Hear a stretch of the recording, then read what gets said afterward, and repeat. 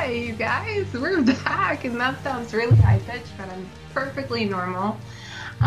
We are back talking all things The Flash Season 3 and more. This is Seen a Nerd, where nerd cards are earned and sometimes even taken away, especially when you have a conversation during the pre-show like Will and I just had. Nerd cards are definitely taken away. And you can hear that. Will's with me, too. How are you doing tonight, Will? I'm doing well, Sarah. How are you? I am just, I think I am me, but I could be a time remnant. You never know. We're all time remnants. What are you talking about? I thought I was special. Well, let's see. That's the thing about time travel. You can just make the rules up. They don't apply to you anymore.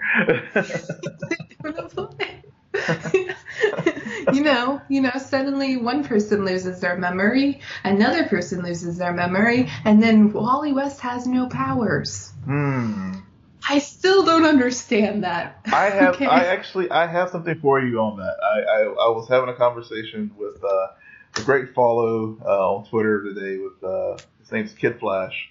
I've heard of him.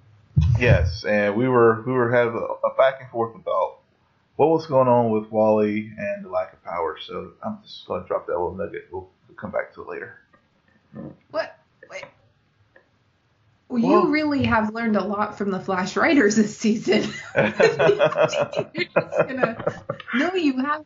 Please tell us. I'm going to go 20 episodes before I give the great reveal. Well, I hate to say this Skype call is going to end early. But you really do have a good explanation for me about how that worked? Well, it's just sort of an in-universe... Well, I'll go ahead and drop it out there now. Yeah.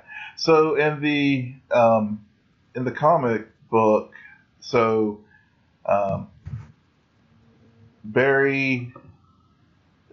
Wally, this is when Wally West was having his run as the Flash. And this was probably about... I think this was the Jeff Johns story of, I think it was year one.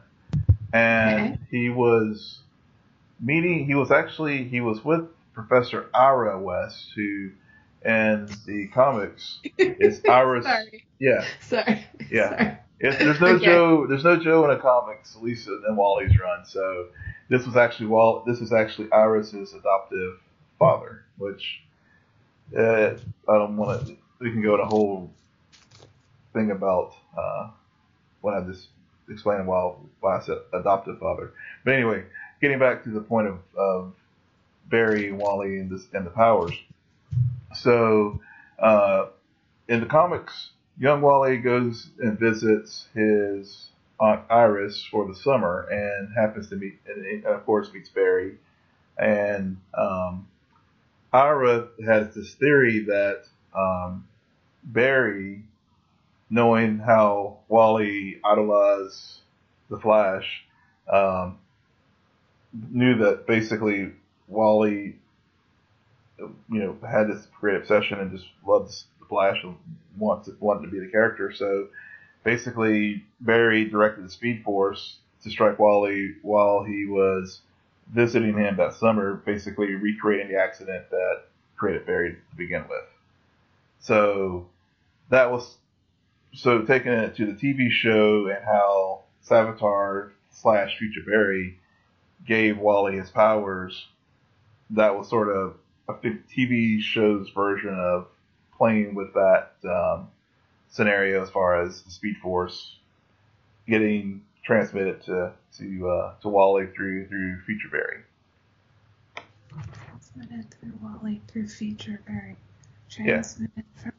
I'm sorry, I'm just trying to make sure I have all the pieces. So there's Barry, there's a Future Barry, and then there's a Wally. Right. And for Future Barry to transmit the powers to Wally, he has to go through Barry. So if Barry loses his memory, Future Barry loses his memory, and Wally has no powers. Exactly. Freaking Philosopher's Stone. Yes. I don't. It's a time remnant, a philosopher. Well, I mean, it's just, it is the Flash, so it's got to be it's got to be convoluted. So, Oh. I'm just keeping and think, in the theme of the show right now. Yeah, and you know what?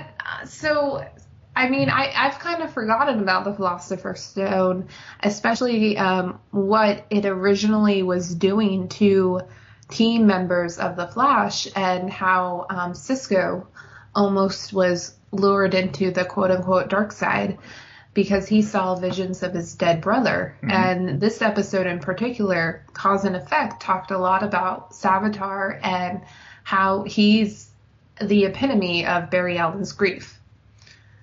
And so even with Wally West, we've seen him kind of go through his own grief over his mom's death. And so you have all of these characters on the TV show who has lost somebody, and Savitar is using that against him, just like basically trying to turn them into versions of him. Yeah. Who's the epitome of Barry Allen's grief. So I guess I still don't really buy the loss of powers, but I'm starting to understand what they were trying to get across. Yeah, and and actually, until you broke it down that way, I really hadn't thought of it along those lines. But you really made a very good point there that this season, I guess one of the overarching themes of this season has been loss and the consequences of that loss and how people react to it. Because as we know, in the beginning of the season, when Cisco lost Dante, the loss not only was of his brother, but we lost happy-go-lucky, quick on his feet with a great pun or joke Cisco, and Barry also lost that. They lost that relationship of how close they were, and it took a very long time to come back. And one of our alternate theories, of course, of who was Savitar might have been, there were some possible threads where it could have become a Cisco because of what happened. Some very legitimate, probably should have went that route. Fact of it should have been Cisco. But continue. Well, that's one thought. But again, we have Caitlin and her. We'll touch on some more later. Let's talk about Caitlin, because before the show I was mentioning you how I was a little iffy. But if we were gonna elaborate more on this theme of grief, in this episode there's that great scene with Julian and Cisco and Caitlin. Mm-hmm. And Cisco's trying to remind her of like the good times, quote unquote. I think it's interesting though that he chose a memory not just defined by the two of them, but a memory that included Ronnie. Yes. Who's kind of the I'm sorry, Julian, but when Ronnie's mentioned in a room, you stand no chance. Exactly. So, and Danielle did a great job portraying that while she was reliving that memory with Cisco. Mm-hmm. And also, you could see that her being torn, because a part of her, that was a time with her best friend, and then that's also a reminder of everything she lost because she lost the love of her life. Yeah. Yeah. Yeah, and right. And again, it goes back to what we were saying before, is that loss. And, could that loss of Ronnie be driving this personality shift into a Killer Frost? Mm-hmm. Because maybe we're seeing this manifestation of loss from Caitlin's standpoint of the grief that she has held back for some time, and we actually did see some of that some in the second season after the Vortex. Ronnie feeling lost at the end of season 1. She left. If we all remember, she was actually not a part of Team Flash. She had gone to work at Mercury Labs. True story. I watched that episode. We all did. Now remember, we're all time remnants. So we know what you know. You know what you know. That's great. That's not creepy at all. But I would like to clarify, I do not have a nasty scar on my face. Oh, true. I don't either, so far. Okay. Yeah. As long as we're clarifying that. Yeah, okay. yeah. No nasty scars on my face as of yet.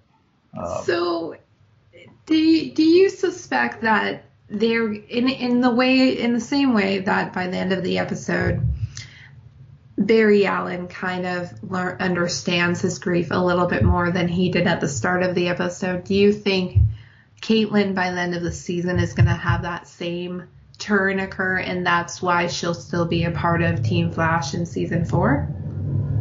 I think so. I think there's still clearly shades of Caitlin there, because I noticed, especially when I was rewatching the episode this evening, and how she dropped when she finished the story.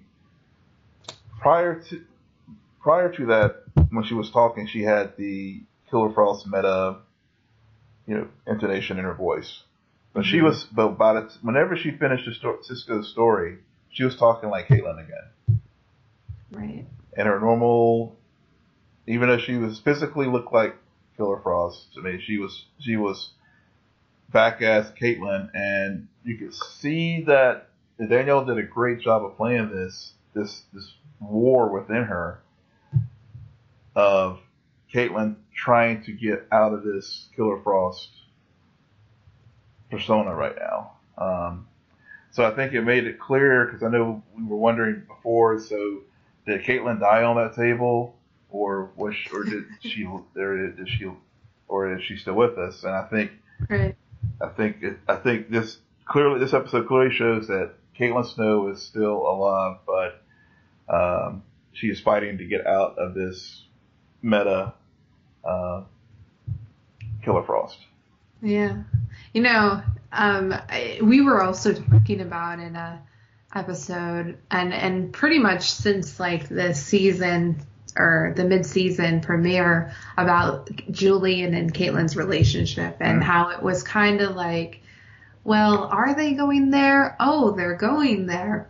But clearly it seems very much one-sided. And yes. Do you buy, though, what she says in this episode? Because I kind of felt like it was a different ploy to try to make him go away when she actually does. I don't know. Love is a strong word for me, so I think that's a bit rushed. But I think she likes him. Yeah. I really do. Yeah, he is. She's fond of him. Yeah, they can live in a snow castle together. Yeah. But it's. I've always sensed that it was, it was definitely the friend zone. Mm-hmm. As far as her earlier in the season, I know we did talk whether or not there was going to be a snowbird ship, and we were like, I hate that name. Yeah. It's like, God, no snowbirds. But I always, to me, it was always since it seemed that there was a more platonic vibe from her. Yeah. And then she was very frosty. Very. Oh, I see what you did there. This is why I wanted to get Caitlin so off the table, so I could use up all of my bad puns, because we're about to talk the time remnant stuff, I'm trying to save. Let's just I was going to say, so Julian's ultimate friend zone, and I think it's interesting though, because he, as Cisco was spot on. He was like Hartley, as far as the dynamic, he was pretty much a dick, and I think Caitlin was just being friendly, just to I think it was mixed motives there, quite frankly. Right.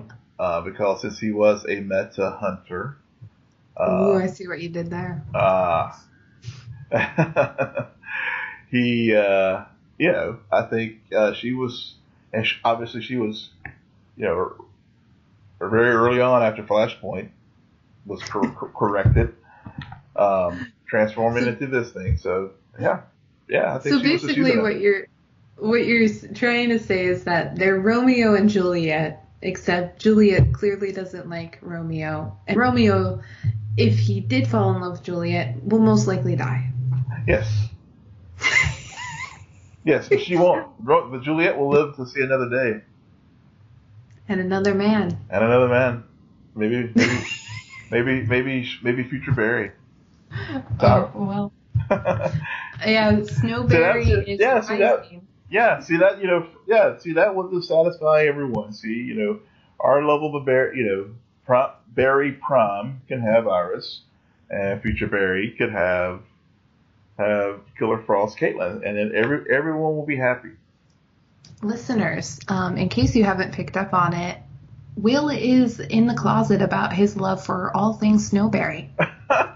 Oh no! As understood on this podcast, and this has proudly been brought to you by what was it? Dimensional Awareness Month.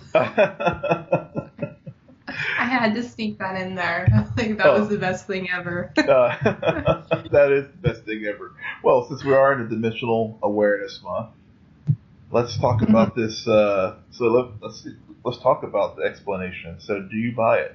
And do you understand it, more importantly? And listeners, if you understand it, please tweet it to us. Yeah, please. I want diagrams. I want facts. I want science. Yes, you can use screen You can use screen captures of Cisco on the board. We'll take it. Actually, you know what? I don't want science, because the moment you get sciencey, the moment you leave yourself open to viewers kind of shifting their head to the side, being like, "Really? You chose to do that?" So I'm going to take the approach of looking at it from a story point of view. Okay. It was a missed remnant opportunity. Oh. Okay? It really was for me, because I saw the scene last night, and for those of you who don't know, I tend to watch the Flash first thing Wednesday morning, because I don't have TV. And so I watched it on YouTube, and I'm just sitting there like, okay, I like this. You're a time remnant. I get it. Wait a second. You're not the right time remnant, though. You're really not, because why would you show us the time remnant from season 2, season 2 finale, when viewers, we've seen it. We understand what that is. I don't know why you had to include it. Especially when it just reminds us of another time remnant that you could have used. You could have used that one. Or, where my mind went, I went all the way back to season 1. Didn't Barry Allen create a time remnant the first time he did time travel? He did. So where the heck is that Barry Allen? Maybe this... maybe this is that Barry Allen. No. They did not do that, Will. You know what they did? They chose a time remnant who the future Barry Allen did not kill, although he told us that he killed him. And so basically this guy kind of felt like Barry Allen, I don't know. It felt poorly written by that point. Yeah. Well, I tweeted it as well. I thought it was very rushed. And it was very, Cisco did a better job of trying to explain what it is, but it left, and I'm clear, and I'm sure this was intentional by the creative team. It left more questions than it gave us answers, to be honest. What were some of your questions, Will? Well, I think one. Okay, so, so is it a time remnant, or is it a time? A remnant is obviously a duplicate of themselves, but um, you know, where along in the timeline did this one remnant that survived, where was he created? Because you've given, like, you raised a good point. I mean, it was the very first time he traveled, when the first time he revealed himself to Iris and, saved Central City.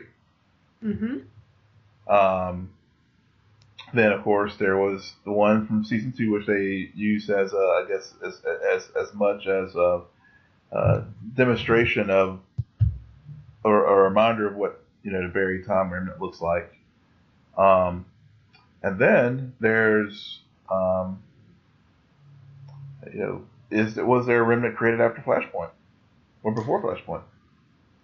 See, and that brings me to the question that I'm still uncertain about. And I agree with you about how writers, The Flash, please know, you're only allowed to use, did the chicken come before the egg one time? Yes.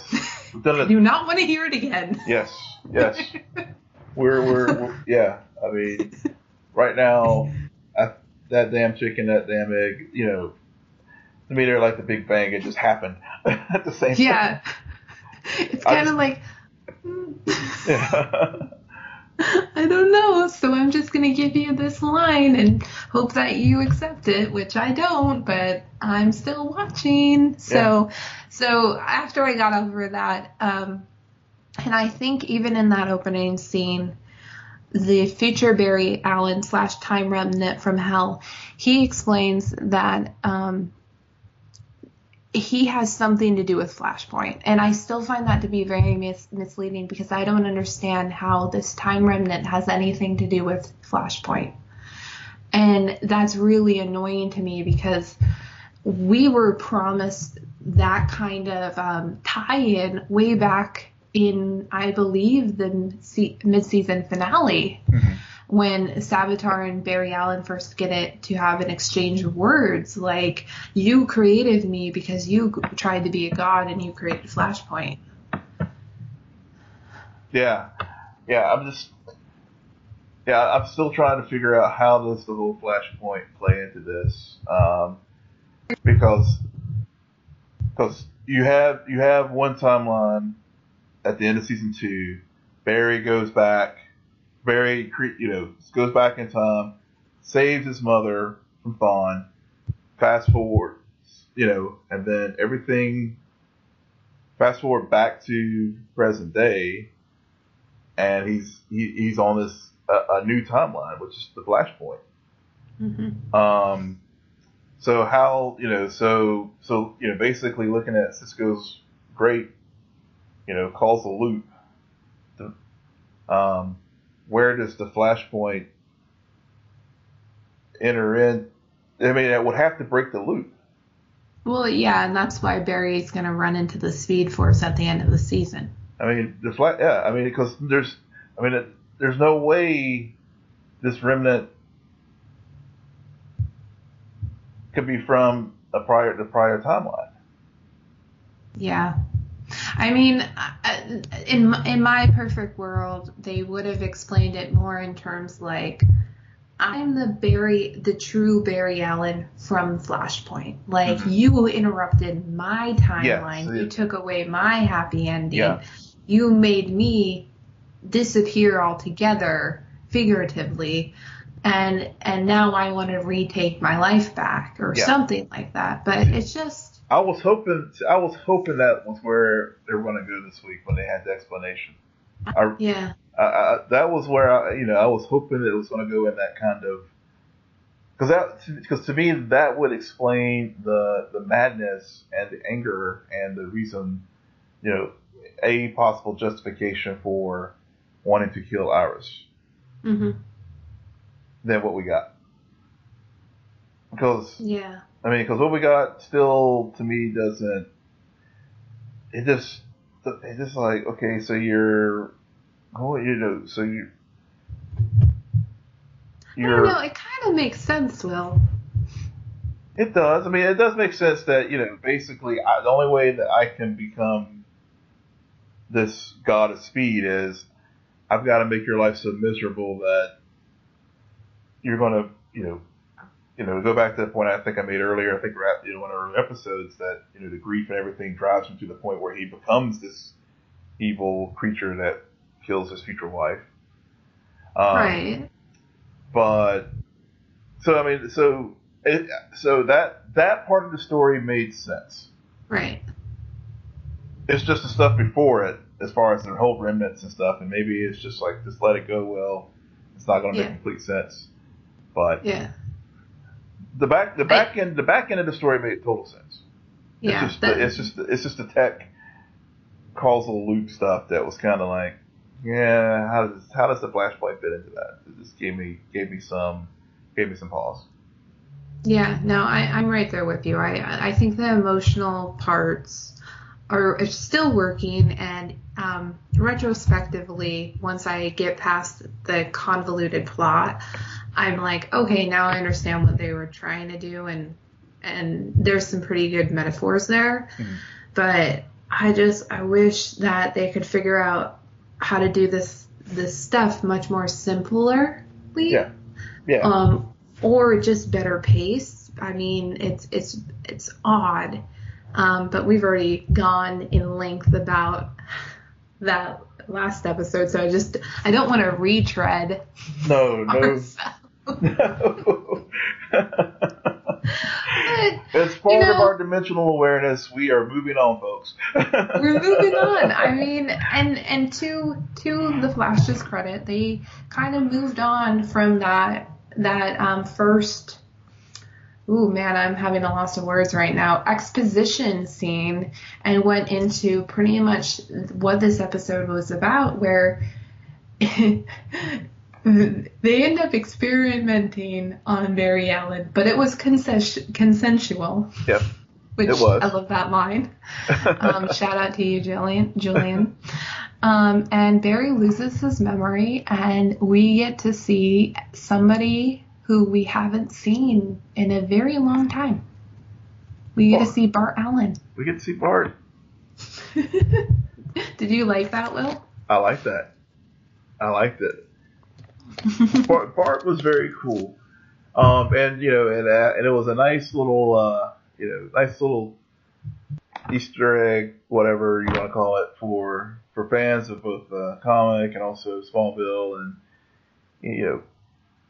the throughout Bart Allen. But the cool thing about it was just from a tonal set of this, given how dark the season has been, it was just nice to see Grant Gustin show us the full range of his acting skills, and playing this completely adorable character of Bart Allen. He was very much untethered by any loss, guilt, or pain, and he was optimistic and happy. Yeah.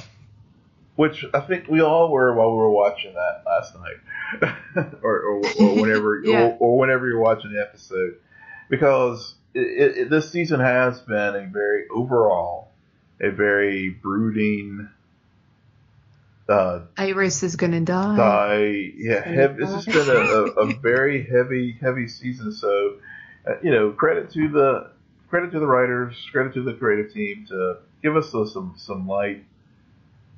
Happy Barry, untethered from all the angst that every superhero has to have to do their job.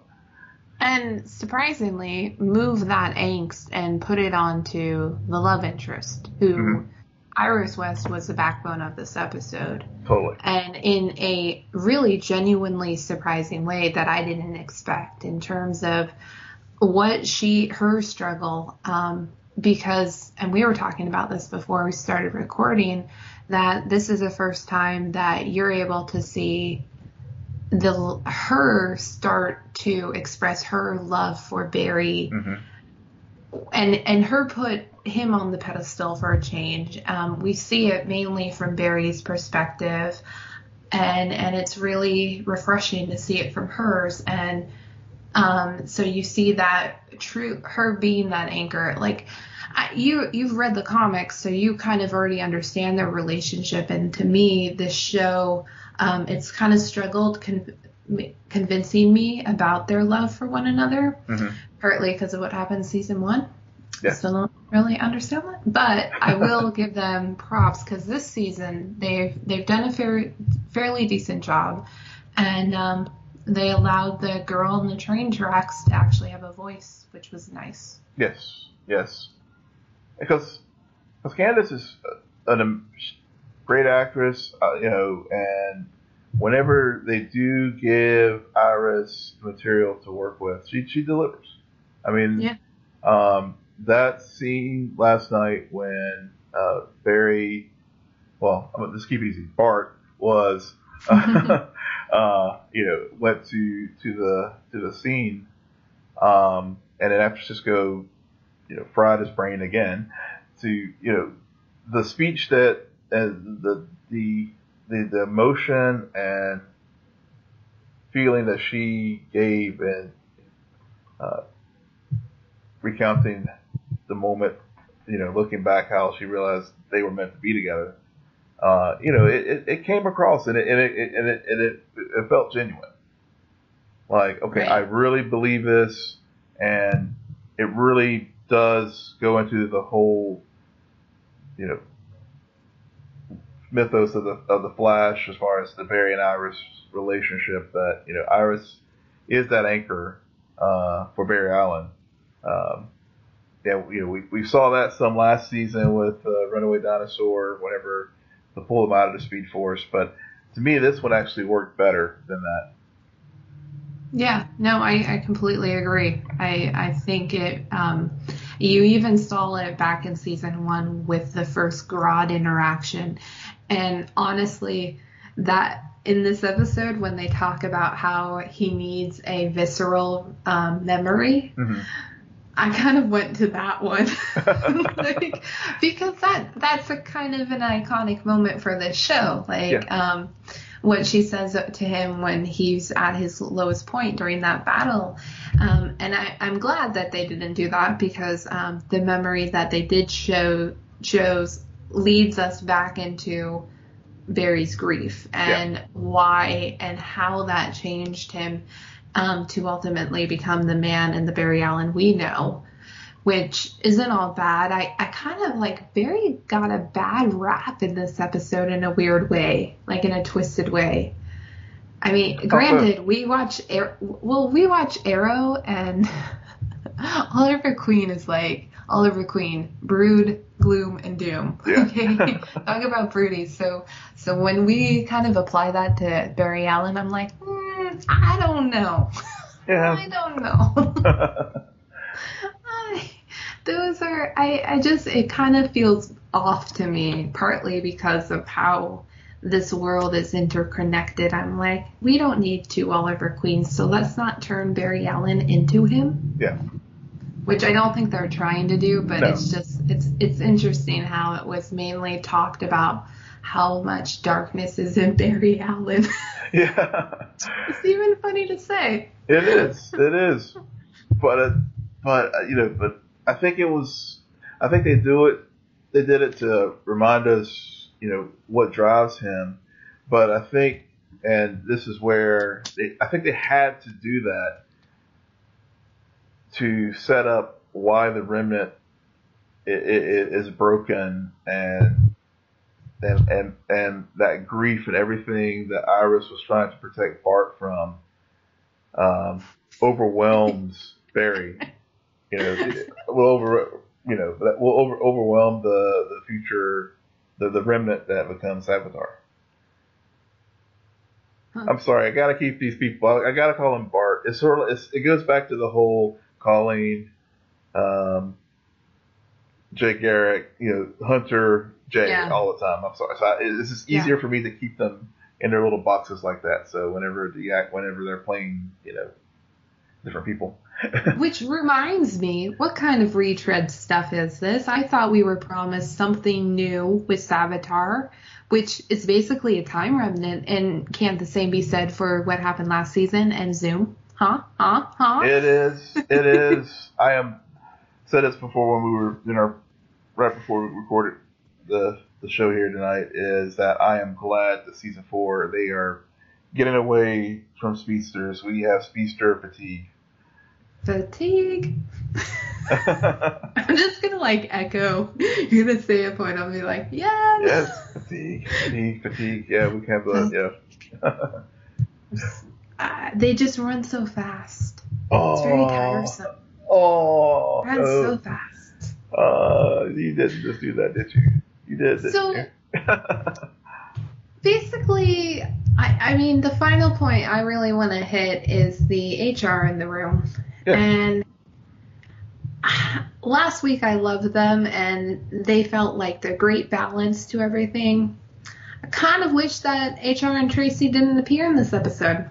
Yeah, it was kind of bit shoehorned in there. Yeah, randomly. And it was very random. I mean, it just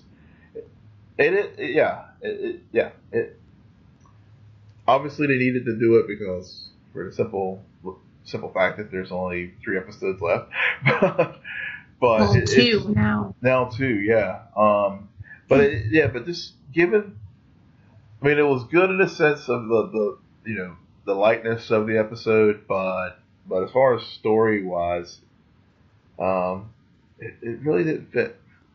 Yeah, I think that what we saw was a rushed Killer Frost storyline, a very stretched out.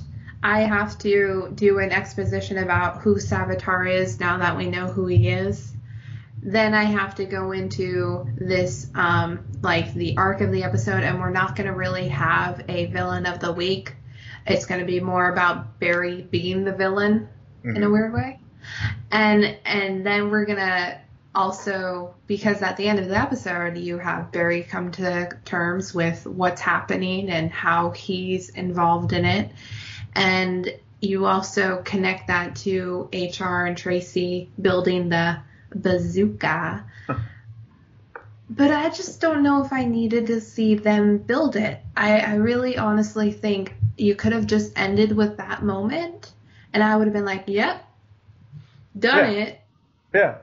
And it would have made total sense. I mean, because the whole reason why she was brought here was to help them figure out a way to capture Zoom.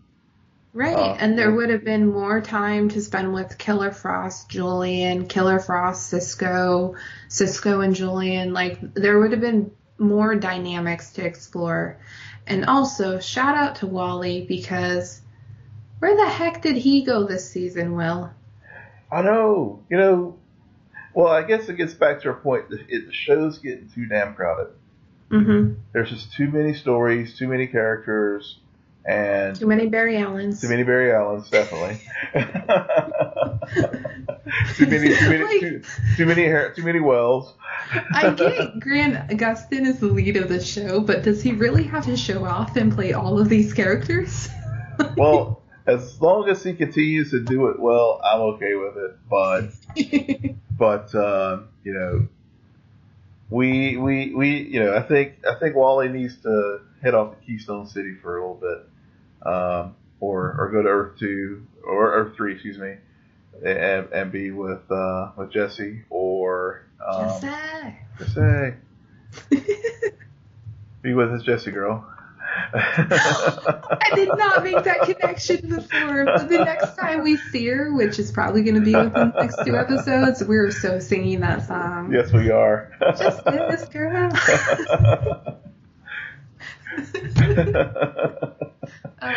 Great, Will. Good job. You totally put us off the tracks. Oh yes. And you just went over the cliff with me, so. I did not. That's why I always enjoy doing this with you. Oh man, so I think we've covered it. Their cause and effect. Yes, that the cause is we went off a cliff because of this retread mess of a storyline that we've had this season with time remnants. There is a remnant in the middle of the road, and that is the story I stand by. The remnant in the middle of the road. One thing that before we close out though, which we have to talk about, is the tease there at the end. Well, if you can explain it to me, I would be happy to listen to you, because I have no idea what that was. Well, did we miss something from the Alien Invasion crossover? I mean, that crossover week has been a very fertile ground for things that have happened this season, the back half of this season. Yeah. We had obviously the recording, and the team, growing, and all the connections with the Arrow, and the Arrowverse. So and folks, feel free to chime in if you have any thoughts on this, but because I think this Tesseract or whatever, I was like, wait a minute, I'm watching the Avengers. When did I go over to the Marvel Universe? Surprisingly, that wasn't my first thought. My first thought was, like, are we in National City? Like, are we on a spaceship all of a sudden? Is this Supergirl? Totally. And then King Shark walked out, and then I'm like, we're in Argus. Yes, we're in Argus. So, but yeah. So that's cool. Yeah, it's cool. It's Killer Shark. That's adorable. Yeah. Killer Shark is cool. I think I don't think we're gonna get Grodd again this season, but no. I believe that a lot of us kind of want an episode where it's both Killer Shark and Gorilla Grodd. Yeah. In the same episode, and Barry caught in between. Oh, that'd be so epic. They'll blow their special effects budget we'll have a bunch of Starlab shows for like 2 weeks after that, but. Well, Barry just needs to lose his memory again. Yeah. And again. And again. Sounds like bottle episode. It's gotta be some kind of alien technology that they have. I'm thinking it's something from the crossover that we, may have missed. I'm trying to, and Legends of Tomorrow folks who follow that show very closely, throw something in there that, makes sense. Please tweet us, let us know. Because clearly that will be completely out of character for Arrow. So it's either Arrow had a season of magic, okay? Yeah, they did. but they got back on they got back on track. So it's like, we're not that show. We have 3 other shows that can deal with superpowers very well. True, very true. Arrow is definitely on track this season, but this is not an Arrow show, unfortunately, for me. Yeah. Will has drawn a line in that sand, and I've chosen to stand on the other side of it. That's cool. That's cool. But we'll find out. I thought, honestly, that you were going to ask me about, which is actually another question I've had, is, so if this whole thing has really all this to do with Flashpoint, and at the end of the season, Barry runs into the Speed Force, i.e. with his mom, and he rewrites time yet again. Any repercussions for Arrow? Well, I think, I mean, have they clearly dealt with Diggs? Define clearly. Yeah. Well, I mean, just as far as changing with the kids and stuff. Well, they've talked about it, but that's pretty much. Yeah, I mean. 5A territory. 5B, they don't really mention anything about the fact that he had a daughter and now he has a son and all of that. So maybe we get baby Sarah back next season. Maybe Adrian Chase is a true byproduct of Flashpoint. Yeah. Talk about that twist. Oh, that's a good one. That's a good twist.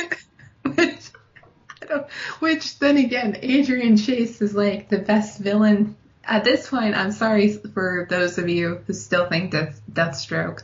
I don't know. Adrian Chase, I think, is pretty good. Yeah, I really have enjoyed him. Yeah, it has been good. And just seeing the preview for next week's show, it just. I'm spoiler alert, but they ended an episode with Adrian Chase having killed 5 guys, driving away from the crime scene with blood on him, listening to a 1950s song. Yeah. Now, why is that so incredible? Because it's like from a thriller psycho movie. Totally. It's not from a comic book show. No. And that's what makes it so fascinating to me. He is a very fascinating villain. I will give you that. I thoroughly enjoyed the seeing how the Arrow season's played out. Right. And you know what? Ironically, he is kind of a time remnant from Oliver Queen's whole mission. Mm-hmm. In a weird way. Like, he's a cause and effect of what happened in season 1 of the book, of Robert Queen's legacy. And we like him. But for some reason, you throw science onto a time remnant on the Flash, and we don't have that same emotional tug. We do not. Yet.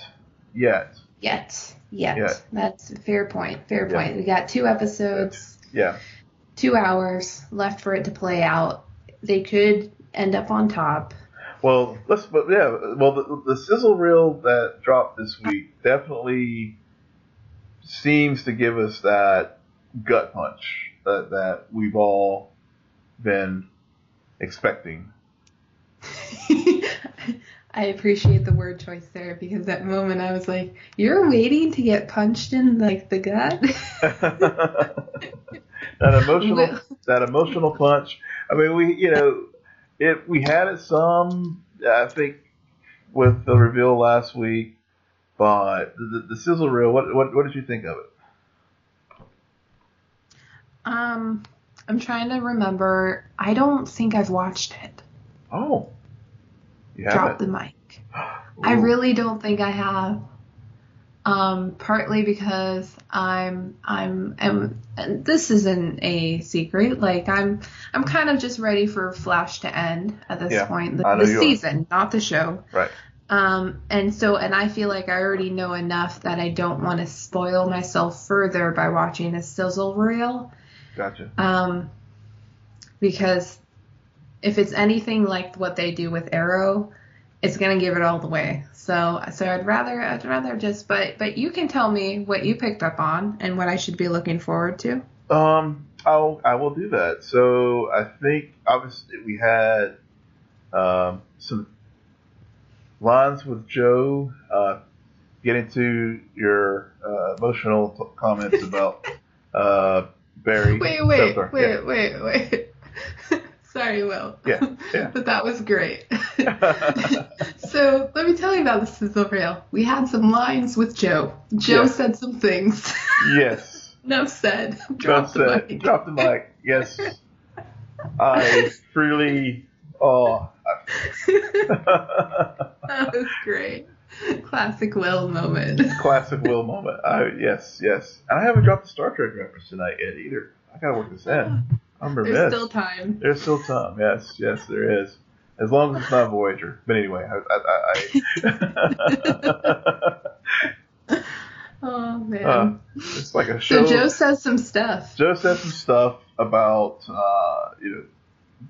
looking at the look of a broken Barry. You've seen that look before. Mm-hmm. Getting back to What's the Future Flash, Wally gets his ass handed to him. Well, that's Spain. Yeah. So I'm wondering if that's the showdown where we see in the Once the Future Flash, where Wally ends up in the wheelchair? Wheelchair, yeah, maybe. Because there's a line where Barry and Wally apologizes to Barry for letting him down, and there are a few other elements as well. Trying to think. Oh yeah, it ends of course with Iris still dead on the park steps.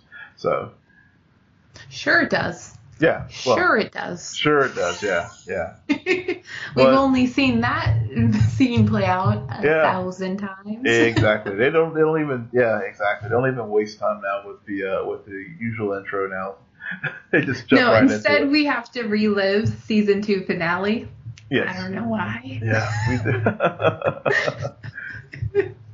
Oh man. Well, Joe says some stuff, so we have that. And we did some lines with him too. So.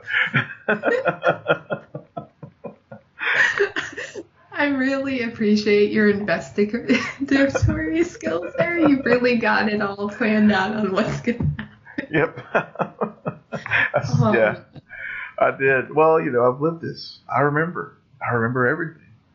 You're a time remnant. I'm a time remnant. From the future, more importantly. Exactly. What if you were a time remnant from the past? Well, you wouldn't be a time remnant. You would be a memory. Season 4, the memories. See, yeah. I mean, be a memory. Yeah, remember, it's all about dimensional awareness. Yes, this podcast is proudly brought to you by Dimensional Awareness and Time Remnants. So when Barry Allen travels to the future and meets him or people that he knows and loves, he's a memory. Yes. No. No, well, that's what I'm saying. When he goes to the future, that's just Barry Prime going into a possible future. So, okay. So we're gonna really stretch this, but okay. If Barry Prime goes into the future while Barry from the future goes into the past and they pass each other, what happens? Sorry, I whispered. Ooh, the end. Well, it's like matter and antimatter. Sure. Mutually assured destruction. Is that how Infinite Crisis occurs?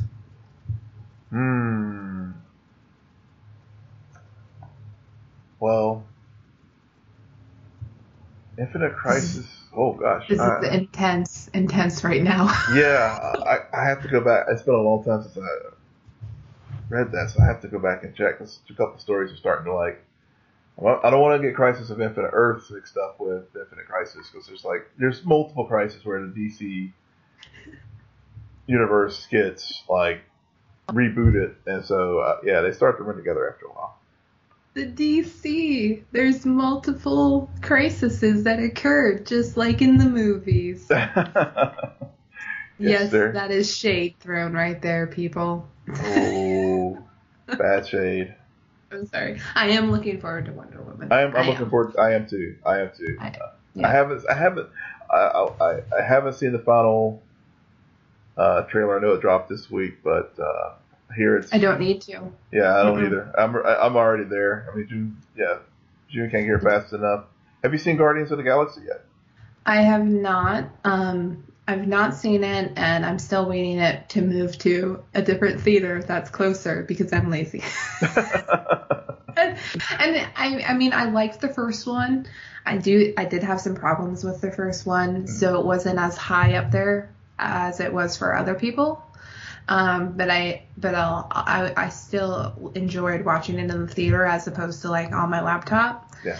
But about that Wonder Woman thing is it sold me on the first trailer to the point where I was afraid to watch any of the other trailers because I feel like it's going to give away the entire movie just like Batman v Superman trailers do. And I used to be a trailer person. I don't know about you, Will, though, but do you find that trailers dilute these movies, and that's why they're not as impactful as they were about 10 years ago? Yeah, I do. Especially the big, they dilute the movies or they misrepresent the movies. Give me an example. With Hidden Figures. Okay. The trailer did not do the movie justice at all. It was completely. It just made it seem like it was just going to be this very sassy, slapstick kind of film, but it was very deep. It was just very strong movie, and granted, it did well in the box office, winning all kinds of awards and stuff. But I mean, I'm there with you on trailers. It can either dilute a movie or it can misrepresent what the movie's actually about. Yeah, no, and you can waste your money because they put out a great trailer and you went there and you're just sitting there like, it's not even that the trailer gave away. This is just the best points of the movie, and I don't like anything else. Yeah. It's that simple. And and I mean, we were talking about this again before we started. For me personally, I find maybe the advantage is that when you have a trailer for an episode of TV, you have 20 seconds. Mm-hmm. And so in that 20 seconds, you just get images and a vague sense of what's happening. But they then have a full hour or a full 40 minutes, depending on the station, to really tell that story or that chapter in the story that they're telling. Yeah. And that's why I think it's that much more impressive. And for those of you who were wondering, because I know all Flash fans watch Billions season 2 ended perfectly, I have to say. I'm gonna add that to my list of shows to catch up on. Yep. Yeah. Yep. And like, I am such a weirdo. Like, just sitting here talking The Flash with you, I can make comparisons to Billions. Have you ever done that before, where you're just like, I love this show and I love this show, and they're complete opposites, and yet I'm finding myself comparing them and I can see the similarities? I've done that. I have done that. Yeah, that's why we're nerds together. Exactly. All right. I think everybody's tired of us talking. You'll get more next week, folks. Stay with us. Stay on and tweet Will at his Twitter handle. Yes, you can find me on Twitter at Will M. Polk. That's WILLMPOLK. And you can tweet me and find me on Twitter at SJ Belmont, SJBELMO. I can't even spell my last name. So it's at SJBELMONT. T as in Tom. I went there. You can tell I'm very tired. And you can find us on SoundCloud. We got a few comments. I love getting comments. I think Will likes getting comments. Yes, I enjoy getting comments. Tweet us. Tell us where we're wrong. Tell us where we're right. Tell us where you agree, disagree. We love hearing from you. It's when you're a time remnant and when you are not. Okay? And what came first? And we'll be back next week with more The Flash Season 3. Good night and geek out. You're welcome.